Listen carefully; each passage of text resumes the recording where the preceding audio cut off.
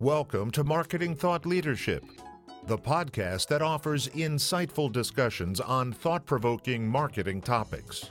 Here's the host of our show, marketing consultant, speaker, author, and educator, and the president of Leverage 2 Market Associates, Linda Popke. Hi, this is Linda Popke, and welcome to our latest episode of Marketing Thought Leadership. I'm here today with Scott Ettinger.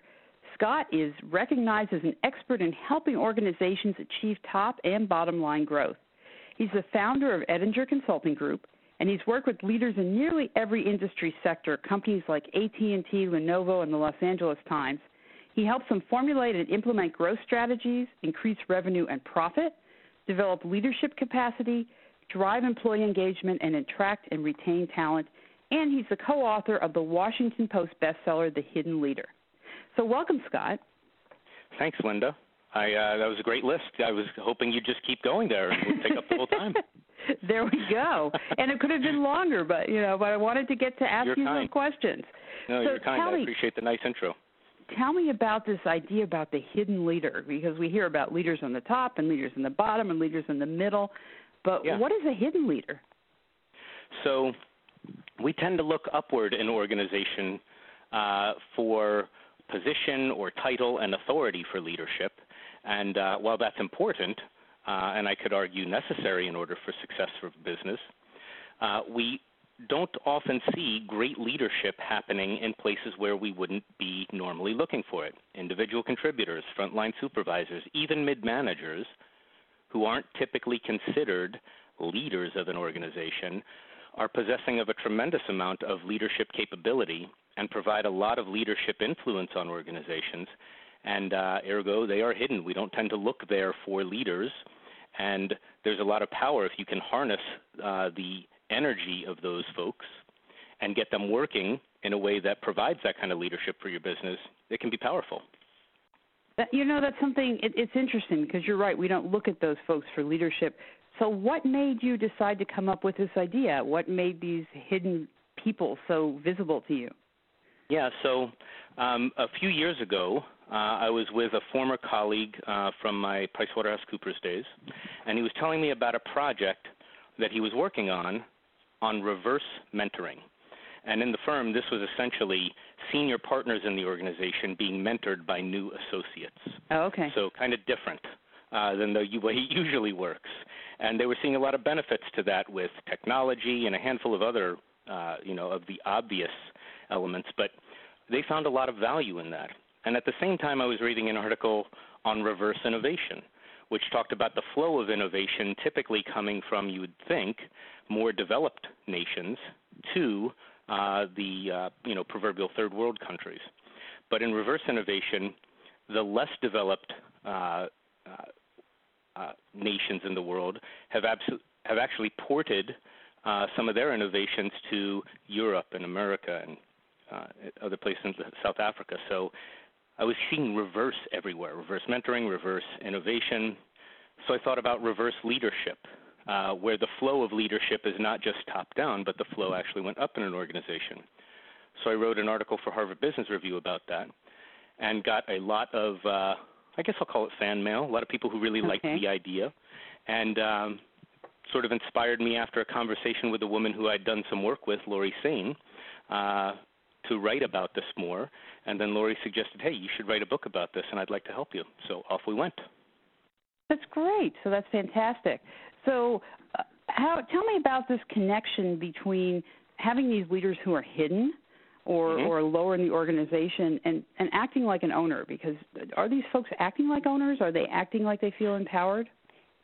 Well, it's interesting. That phrase, act like an owner, has been around for a while. I think it was made popular by a book published years ago. But you hear it a lot, and when it's being talked about, it's frequently talked about among executives. Like I'll hear it from some of my clients, or CEO or at the EVP kind of level, and it always makes sense. Everybody sort of nods. But it became really clear to me about a year ago when I was doing some work with folks who were in a call center of a large corporation, and we talked about, what this idea of acting like an owner meant. And some smart aleck, who I'll never forget, says, so does acting like an owner mean that I can show up late, drive a nicer car and kind of do what I want? And everybody laughed. Yep. But I thought that was kind of poignant because I don't imagine that when senior executives say I want people to act like an owner of the business, that is what they're talking about.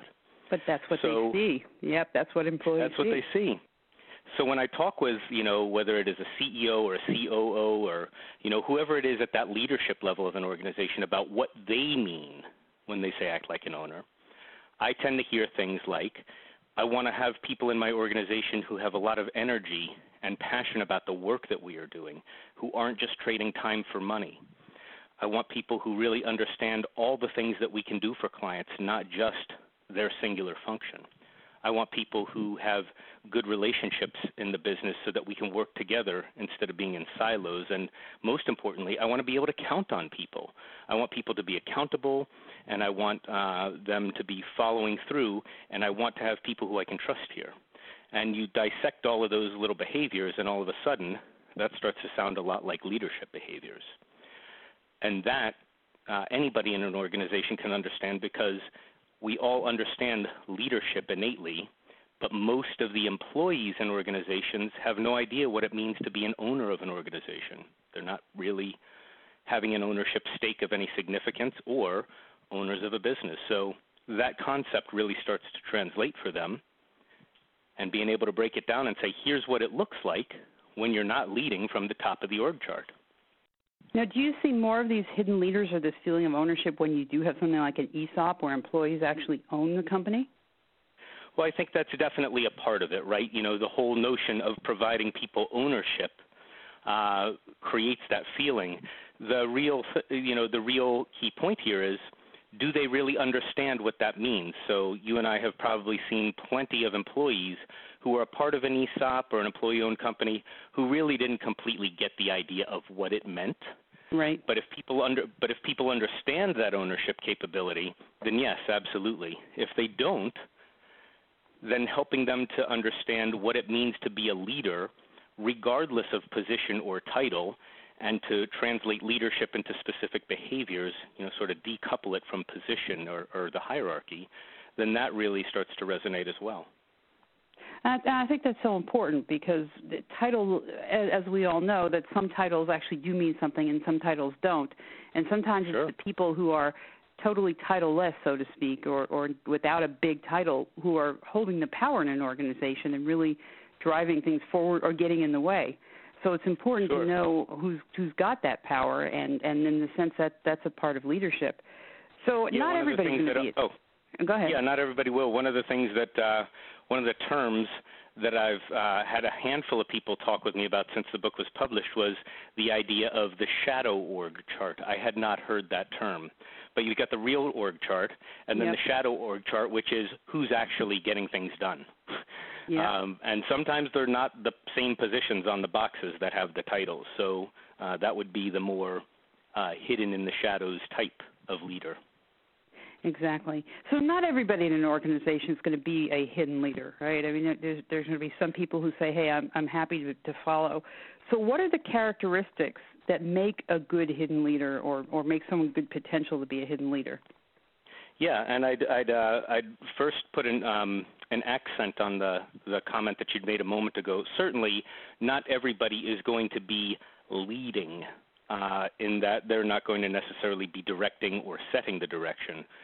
But I do believe that it is possible that everybody in an organization can exhibit leadership behaviors. I haven't seen it happen much. I've seen it in a few places. But it is powerful when you start to create the kind of environment where people can understand that leadership is about the behavior. And you had asked me about some of the characteristics. So the first one that we wrote about in the book was called Demonstrating Integrity. And I was careful about the use of the terminology here because when we think of integrity, we tend to think of things like character, honesty, don't lie, don't cheat, don't steal. And that's definitely part of it. Like, I've never had a conversation with someone who said, well, I don't have much integrity. I'm not to be counted on or trusted. We all kind of think we have the integrity.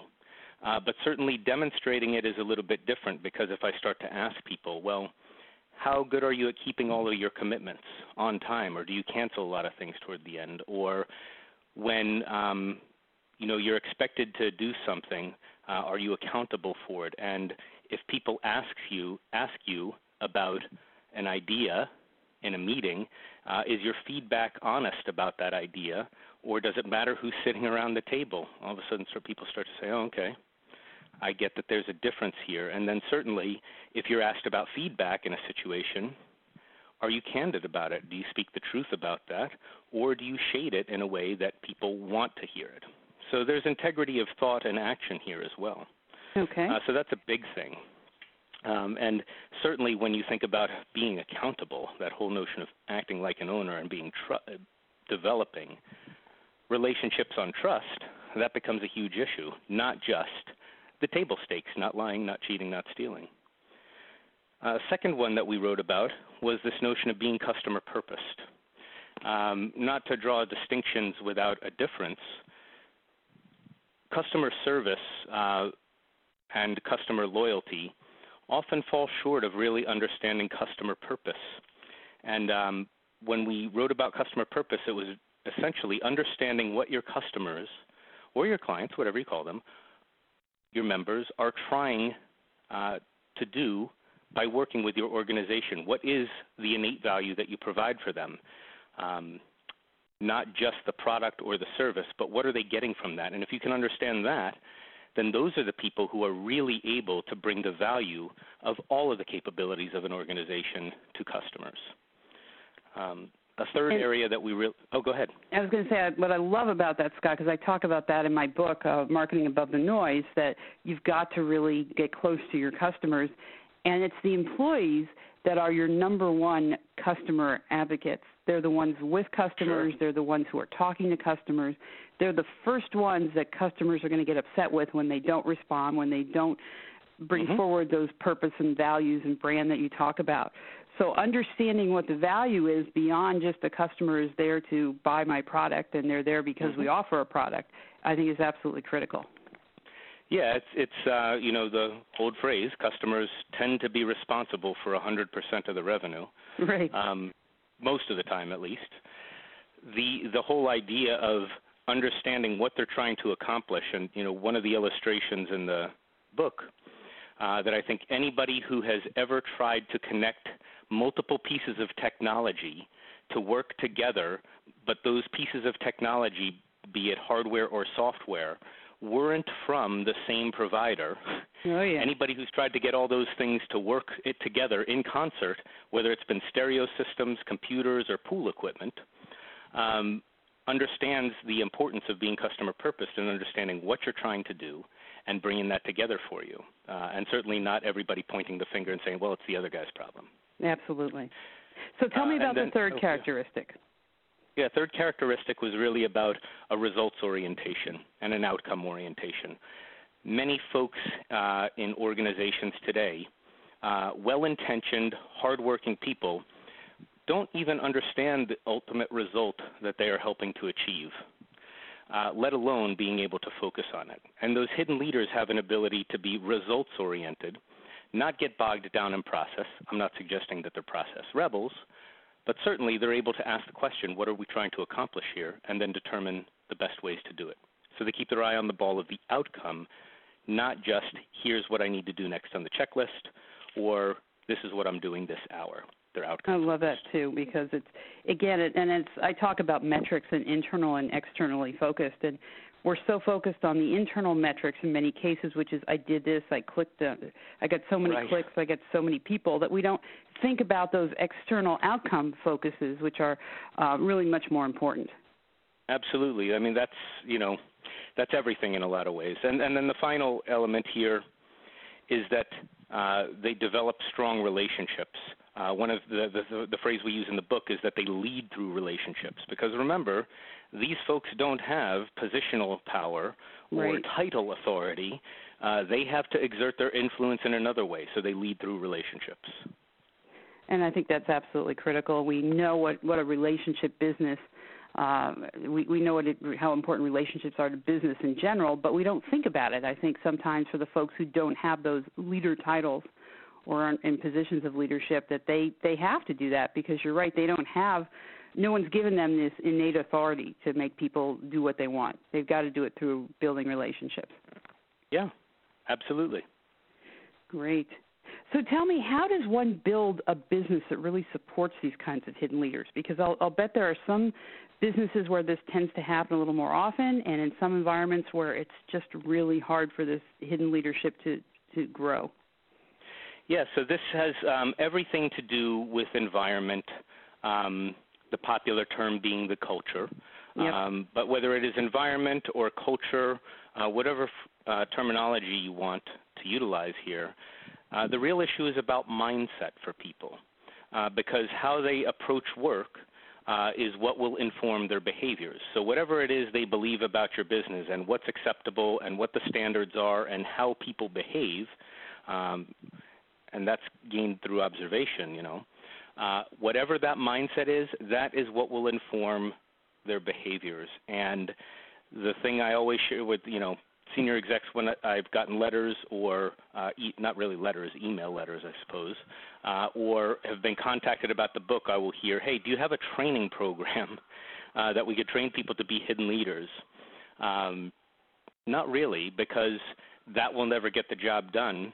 It's about the environment that's created. And unfortunately, this is the one thing that hidden leaders cannot do for you. This is the one thing that senior leaders, starting at the top of the org chart, have to value and demonstrate and be observable about. Because if they aren't, then there's no way the kind of environment that's needed for this will be created. This is the one thing that hidden leaders cannot do for you. Your formal leaders have to do this. And they do that by modeling the right behaviors so that people can observe them in action, by rewarding and recognizing when others exhibit the proper behaviors, that there are consequences when people behave in ways that is not acceptable to the culture, and then, of course, there's rewards and recognition for being in line with what's expected. So if you can do those things as a leader and set up that kind of environment and invite either dissent or not so popular opinion, you'll have a very open kind of culture or environment in which leadership thrives everywhere. So it sounds like a lot of what you're saying is you need to set the culture that you want, which has integrity and it has a customer purpose and it helps build relationships and is very results oriented. But then you've got to walk the talk, or walk the walk and talk the talk. Yeah. Yeah. In the book, we used QR codes, which I didn't even really know what they were until we started using them. But there's a lot of mobile worksheets and assessments that you can utilize to establish how these sort of behavioral elements or leadership components come to life inside your business and how you work with people on these sorts of things. But really, this is the one thing that developing this sort of environment where leadership flourishes throughout the organization, not just in a pocket here or a pocket there, is something that the senior leadership needs to take seriously. So this is where our senior leaders need to look under the covers and see what's hidden underneath and make sure that what's hidden there is what's showing up on the outside as well. Yeah, absolutely. Yeah. Good. So, Scott, if we wanted to find out more about the book, where would someone go? There's two places you could go. Place number one would be my website, which is www.edinger, E-D-I-N-G-E-R, group, G-R-O-U-P.com. So it's edingergroup.com. And there is an icon with the book. You can click on that, and there's videos, worksheets, sample chapters from the book, and a whole host of other resources.